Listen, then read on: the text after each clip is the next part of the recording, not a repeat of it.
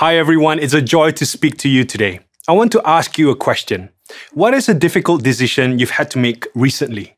One of the most interesting things about our humanity is that in being made in the image of God, God has given us the ability to make decisions about our lives to respond to what happens to us. It's been estimated that the average adult makes 35,000 conscious decisions every day. And every now and then, we come across decisions that require us to ask ourselves a difficult question. And I've made that question the title of my message to you today. Should I stay or should I go? I'm convinced that this is a question that we ask ourselves in varying forms and ways throughout our lives. Right now, you may be experiencing some kind of resistance or a setback in your life. And this question can take the shape of that perennial tension that we all have sometimes, whether to quit or whether to endure. But you may also be in a place of relative comfort right now. And still, you could be asking, should I stay here or should I go on into something different? The question, should I stay or should I go, is a question that we will keep asking throughout our lives because we are always on a journey somewhere. And because for as long as we live, we're subject to decisions beyond our pay grade, situations beyond our control, problems beyond our capability, and people beyond our patience. When you were younger, this question might have come in the form of deciding on whether to stay in your friendship circle or to leave it. Maybe then you started dating as you got older, and you soon wondered, should I stay in this relationship or step away from it? When you started working, this question came with that difficult boss, or that unhealthy working culture, or a terrible working set of hours.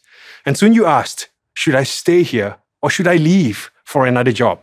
In a recent study on jobs, up to 73% of current workers actively think about leaving their jobs. Perhaps you wish you could quit, but you're feeling stuck right now. So what can the Bible and our faith teach us about navigating this question? I want to share with you today a simple framework of how we can think and pray through what to do when we feel stuck. You see, in a situation of challenge or change, we can so often feel like there are too many options to choose from, too much complexity to cope with. But actually, there are only 3 options really that we can respond with. And each of these responses corresponds to the different journeys that God took his people through in the Bible. The Exodus, the wilderness, and the exile. In these 3 meta-narratives of these journeys, we learn something of how God shapes us and grows us in moments when we ask this question, should I stay or should I go? So are you ready? Let's take a walk. The first major journey that the Hebrew people took in the Bible is the Exodus. And the Exodus is a journey from slavery into freedom. This is, if you like, one of the pathways and options that you can take in times of change. Change location. That's what the Exodus represents. In Exodus 20 verse 2, God says, I am the Lord your God who brought you out of the land of Egypt, out of the house of slavery. Around the 13th century BC, the Hebrew people were residents of the great nation of Egypt. It was at first a place of flourishing, but eventually it became a place of oppression and slavery. God gave Moses a call to lead his people into a new location, into the promised land of Canaan. In Exodus 3, verse 7, we read these words. The Lord said, I have indeed seen the misery of my people in Egypt. I have heard them crying out because of their slave drivers, and I'm concerned about their suffering. So I have come down to rescue them from the hand of the Egyptians and to bring them out of that land into a good and spacious land, a land flowing with milk and honey. And in verse 10, it says, Now go, I am sending you to Pharaoh to bring my people, the Israelites, out of Egypt. I wonder if you resonate with the plight of these people. You may not be experiencing physical slavery right now, but you may be emotionally stuck or mentally bound. You see, slavery is the place of being trapped and dehumanized, a loss of freedom. And in the story of the Exodus, God leads his people to change location. But here's the lesson of the Exodus.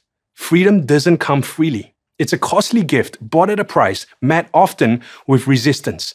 And it's often our fear that holds us back. But God calls us to face our fears before we find true freedom.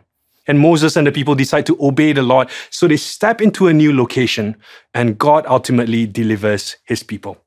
This would ultimately foreshadow what Christ has done for us. We put our trust in him accepting the gift of freedom bought at a price of his life, sacrificed on the cross for us. In the story of the Exodus, God takes a trapped people and brings them into freedom. And this would be displayed at the parting of the Red Sea as the people of God escape and their enemies are defeated. I wonder today if, like the people in Exodus, you are longing for a new freedom. In Galatians 5 verse 1, Paul wrote, "It is for freedom that Christ has set us free." And then he went on to say, "Do not let yourselves be burdened again by a yoke of slavery." My wife Jacinta, she comes from a remote tribe of people called the Lun Bawangs. And for many centuries, the Lun Bawang people were a headhunting tribe. They were really, really good at recruitment of a different kind. These days, they just hunt for wild boars, though you still wouldn't want to mess with them. In the 1920s, a few young men from Australia made their way to the remote villages of Borneo to bring the Lun Bawang the good news of Jesus. And for these young men in Australia, that was their exodus. In the story of their lives, they had reached a decision-making junction to stay at home or to leave to a strange and foreign place for a cause beyond their comforts. But this very decision changed the course of the Lun Bawang tribe, and later, the Malaysian church. By the 1970s, the highlanders of Borneo had become a predominantly Christian people. But there was still a kind of coasting in their faith.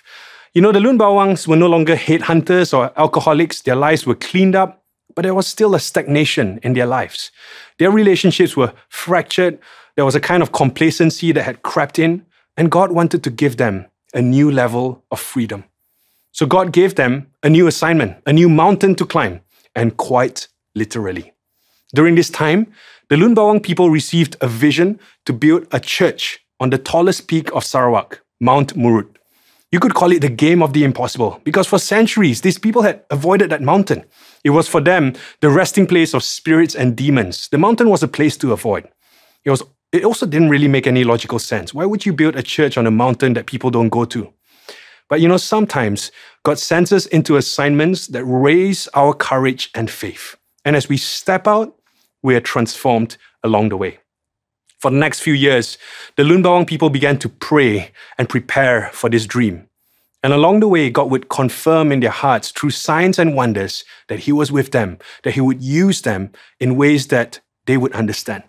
And He would show them signs and wonders, stories that to our modern ears would seem so strange, and yet would still be told today by first-hand witnesses who are still alive, like Jacinta's own grandfather. There would be stories of God sending fireballs into the sky during a night prayer meeting to remind them of His presence. On another occasion, on a hike to the mountain, the Lord spoke through one of the leaders that He was going to encourage the people through a miraculous sign. The leaders of the people put together some sand, some stones, and some water. They cooked them together. And then, miraculously, that turned into sugar, flour, and oil. And the people had rice cakes from it, and extra bags of them to show the others. Today, the church stands at the top of Mount Murut, where Christians from all over the world come to congregate at least every 2 years to pray. And what happened in that remote mountain 50 years ago has given birth to thousands of churches today, a total transformation of society in Sarawak. You see, more than the signs and wonders, more than even a physical church there, God brings us on an exodus, and it transforms us and gives us a new identity. The pattern of the exodus is always the same. In our lives, we will encounter difficulties, delays, and dead ends. Call them the shackles of bondage that hold us back from our God-given purpose. But as we decide to depend on God, putting our full faith in Him, sometimes beyond the limits of our own understanding, God sends us deliverance. So that's the first option you could take in facing that question. Should I stay or should I go? Sometimes God calls us to go. This is often the option that seems scariest because it involves a journey into the unknown, a stepping away from the familiar. And God may be taking some of you today on a journey of exodus to change location. But I must tell you, this option to change location comes with 3 warnings. Firstly, bad decisions are often good, viable options applied at the wrong moments. Secondly, in a world of limitless options, quitting can be emotionally appealing than staying. And number 3, in many fields of life, the good stuff often happens after the hard stuff. So wisdom is to determine if taking the option to change location is a step of courage born from conviction or a step of escape born from fear. This is why Paul, in writing to the Corinthian church, warned, "My dear friends, stand firm and don't be shaken. Always be busy working for the Lord. You know that everything you do for Him is worthwhile." So how do we make sure that taking that step of changing location isn't just a step of premature quitting? Paul said, know that everything you do for Him is worthwhile. Inspect what is worthwhile. I find this diagram quite a helpful way to make helpful decisions, especially when it comes to this question, how to know when to quit or to persevere. Firstly, ask 2 questions. Is it hard and worthwhile, or is it hard and worthless? If it's hard and worthwhile, then lean into enduring. If it's hard and worth less long-term, lean into re-evaluating. Because when something is hard, you have to inspect its long-term worth. The first option is to change location. The second major journey that God takes His people through is a journey from a posture of blame to a posture of responsibility. This is option 2. At the wilderness, God leads us to change ourselves. And we see this in the journey of the wilderness that God's people go on after their exodus. Now, you may be thinking, okay, hold on. That's not a physical journey. It's not a move from place A to place B, but it's a shift of postures in the same place. Yes, that's exactly what it is. The wilderness represents another response that we can take in times of challenge. Change myself. You see, the hardest person to lead is often to lead myself. Leading myself is the most unseen, under-celebrated, challenging kind of leadership.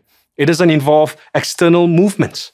And yet, it is the single most important kind of leadership that ultimately affects all other forms of leadership. It was Rick Warren who said, "What happens to you is far less important than what happens in you." Why? Because everything that happens to you is temporary in light of our eternal destiny in God. You see, what happens in you, on the other hand, is eternally significant. So what happened in the wilderness? Well, after the events of the Exodus and the miraculous escape of the people of God from Egypt, they reached a place called Kadesh Barnea, which bordered on the promised land of Canaan. This is the promised land that they had been led by God to all this while. And 12 spies were sent to spy the land. 2 came back with hopeful news, and the rest of the 10 came back with a bad report. And unfortunately, the people believed the report of the 10 doubters, and they lost heart, and they began to blame their leaders. Let's take a look at Numbers chapter 14. And it says in Numbers chapter 14, verse 1, "That night, all the members of the community raised their voices and wept aloud. All the Israelites grumbled against Moses and Aaron, and the whole assembly said to them, 'If only we had died in Egypt or in this wilderness. Why is the Lord bringing us to this land only to let us fall by the sword? Our wives and children will be taken as plunder. Wouldn't it be better for us to go back to Egypt?' And for their complaining, for their posture of blame, God extends a journey that could have just taken 11 days into the promised land to 40 years around the wilderness as the people walked in the wilderness only to enter the promised land when they were ready to decades later. The wilderness is a frustrating place, but it's also a deeply forming one. Some of the most significant moments of our character development can take place when we are stuck in the same location. For it is exactly in the place of frustration that we experience a movement in our character. Sometimes we grow most when we're grounded. Why? Because our character isn't formed externally and accidentally, but internally and intentionally. This takes time.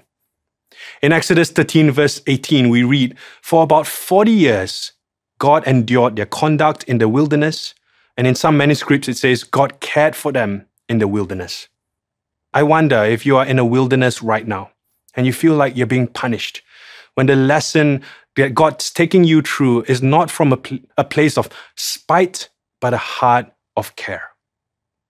You see, sometimes God delivers us from terrible situations to free us from them when He takes us to change location.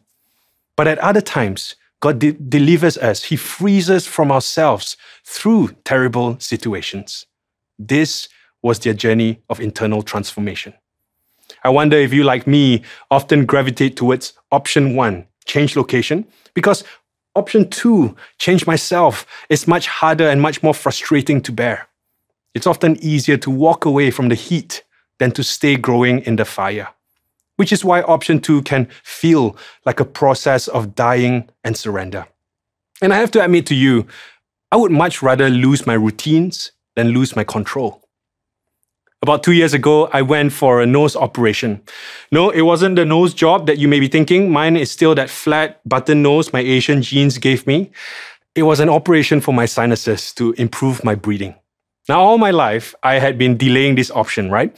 I knew that it was going to be a good idea. I knew that I needed it, but I postponed it because of a very silly reason. I didn't like the idea of being sedated. And, being made unconscious while the doctors opened up my nose, I really didn't like that thought. And if I'm honest, there was something about losing my sense of control that really put me off. So 1 week before the operation, the idea of being anesthetized became my constant fixation. I just couldn't get it out of my mind. And I began to even lose sleep about this. And poor Jacinta, she didn't really get it. So she said, sedation, Abel, is fun. It's like the best sleep you could ever have. But saying that to me was like the most ironic thing you could say to someone losing his sleep about being put to sleep. Then came the day of the operation. And, before I was wheeled into the operating theater, I gave Jacinta one last call and I said in the most dramatic way ever, tell Levi that I love him. It's been a good life. And there in the operating table, the doctor who was in charge of sedating me took out the needle. He introduced himself and then he exclaimed, "Hey, are you Pastor Abel? I watch HTPB online lah. It's good to meet you. And I'm sure you're feeling good about this operation." And I said, yeah. But before I knew it, he stuck the needle in and I had one of the best sleeps of my life. And moments later, I woke up to the same voice saying, "Praise God, it was a good operation." In a world of options, it's easy to choose the loss of familiarity over the loss of control. If option 1 is about the courage to cross over from bondage to freedom, option 2 is the courage to stay and to surrender, to be a student of how God is refining and reforging our character in that place of our struggle, to not quit too prematurely, because what happens after something hard is often something good. The path of the wilderness is not about going to somewhere new, but overcoming an old pattern in the very place of our struggle, which then makes us new. There's nothing that captures this more than the decision to follow Jesus. Perhaps you don't yet consider yourself a Christian. You can know today that following Jesus doesn't necessarily mean uprooting yourself and changing your jobs, your friends, your countries, and lifestyle. It could well mean this sometimes if changing location comes with the new freedom God has in mind for you. But more often than not, God saves us and calls us in the very place where He meets us. The wilderness is not where our location is changed, but where our hearts and our perspective are transformed. And that transformation starts first with the death of the old before the birth of the new. When I was growing up, one of the leaders that I really looked up to was a kind man called Mincer. Mincer was the one who brought me to church for youth groups. He would drive me every week. He would take an interest in my personal life. And over the years, his friendship became like a kind of anchoring weight to the shakiness and the volatility of teenage years that we all go through. I remember thinking that if Jesus was like a young Chinese-Malaysian man who drives a Proton Wira, he would look and sound a bit like Mincer. So wise, so humble, and so kind. When Mincer was in his early 30s, he was sadly diagnosed with a rare kind of blood cancer. He beat it for the first round, but when it came back the second time, Mincer passed away. And it was one of the most heartbreaking moments of our community. Until today, we still don't know why such a good man had to die so young. But until then, I had never come across a death so bravely faced with hope and joy because he knew what was coming next. For the Christian, you see, death is only a doorway into everlasting life, a life where we will live with final and complete healing. And what I learned from Mincer was some of God's best stories emerge not from a place of changing location, but from a change of perspective. On the day that Mincer died, surrounded by his family, he muttered one last word before he passed away. And that last word on his lips was worship. He had lived his life as one big act of worship. We will all one day experience physical death. It's the ultimate statistic. 1 in 1 die. But what if transformation involves a series of little deaths to self? What if, like our ultimate story, new life always emerges from death to our old ways? In Galatians 2 verse 20, Paul writes, I have been crucified with Christ. It is no longer I who live, but Christ who lives in me. And the life that I now live in the flesh, I live by faith in the Son of God who loved me and gave himself for me. At this option of change myself, the decision is to decide to die to self. But why die? Because the transformation of our identity always requires a death to the ways of old before new life is found. In fact, it's often in the context of an unchanging external situation of challenge that God shapes and transforms us internally. What are our options when we're faced with immense difficulty? Option 1 is to change location. Option 2 is to change myself. And thirdly, option 3 is to change something. This is the major journey that the Hebrew people took in the Bible as a journey from self-preservation to love and service. Let's look at Jeremiah 29, verse 5. God said to the people who had just been brought into exile, a foreign land, into a place of oppression and subjugation, he told the Hebrew exiles, build houses and settle down, plant gardens and eat what they produce. Increase in number there, do not decrease. Also seek the peace and prosperity of the city to which I have carried you into exile. Pray to the Lord for it, because if it prospers, you too will prosper. If option 1 is to go, to change location, and option 2 is to stay, to change myself, option 3 is to bless and to bring value, change something. The exile represents a place where we can improve something about that location. Why? Because when God sends us into exile, he doesn't just rescue us in the exodus or refine us in the wilderness. He scatters us to be salt and light in the exile. You see, we are ambassadors of the Most High King. And ours is a kingdom that is different from the kingdoms of this world. You and I are commissioned by God to bring something of God's kingdom to the places of our lives. And this means that we are part of his mission. We're part of his mission to change the world with an expanding grace and goodness to a world desperate for love and peace. In his book, The Intentional Father, John Tyson outlines 5 definitive things every culture around the world teaches young boys on their journey to become men. And what are those 5 things? The first rule is this: life is hard. Number 2, you're not important. Number 3, your life is not about you. Number 4, you're not in control. Number 5, you're going to die. Now, it doesn't sound very happy clappy, does it?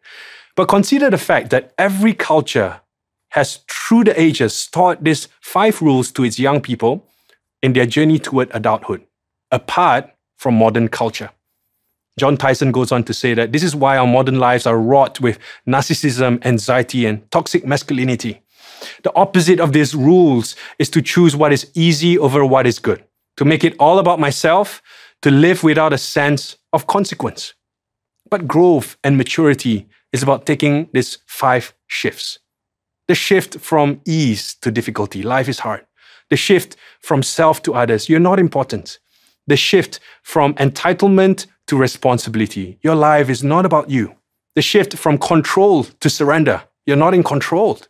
And number 5, the shift from the temporary to the permanent. You're going to die.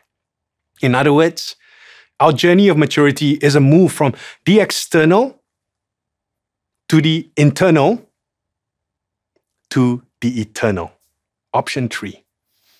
And the exile is where we take these shifts. You see, in the exile, we don't exactly change jobs. We don't change partners. We don't move locations and go to new countries or circumstances. But what we do change is what we bring to those places. We shift not only in our perspective, but in our agency to give. In option 3, we decide to give. And we join in the work of God in delivering His people. Here, instead of a bent to blame, we choose to contribute. And this might look different for each one of us. It might look like choosing to stay on in this country to invest in your people. It might look like investing intentionally into your marriage so that it's not just a pragmatic arrangement, but a loving union that blesses others. It might be to be a good model of faithfulness to your family. When my mother was a university student, she decided to follow Jesus. And she had come from a non-Christian family with 9 children, and hers was a really staunch Taoist family. When she told her parents that she had become a Christian, she was immediately exiled from her home. They thought that she had betrayed her own Chinese roots for accepting a Western religion. But my mom had not turned away from her culture. She had only turned away from her sins. The next few years of being a stranger to her own family were really painful, but they were also really formative years for her. She didn't waste any time. She grew in her faith. She went on mission trips. She applied herself in university, and eventually she became a teacher. Decades later, she would retire as an award-winning school principal with a track record of school transformation. But before my mom became who she was in her 50s, she had to first make a decision about her faith in her 20s. And confronted with the question, should I leave this all behind or stay faithful to this path? My mom actually was tempted to quit along the way. It was during the funeral of her father that my mom was tempted to walk away from her exile, to give up and assimilate into the predominant ways of her past. At the funeral, she was struck with grief. My mother was asked to hold a joss stick and to say a prayer to her deceased father. She took it. She said, "I'll do this out of love for my father." But as she raised it, something unusual happened. The embers from the joss stick leapt onto the cloth of the altar, and it caught fire very quickly. And her family quickly put it out. And then they said to her with a new realization, "Don't pray to our gods, because your God is very powerful." And from that day, my mom's faith grew with a new strength. But so did her love for her family. Today, she's not the only Christian of her family. Others too have come to faith through her testimony. And in fact, I had the privilege of baptizing 2 of my aunts just a few months ago. You see, being a Christian doesn't make you turn away from your culture. It turns you outward to change culture. You are change agents, peacemakers, carriers of hope and peace to a world that needs God's love.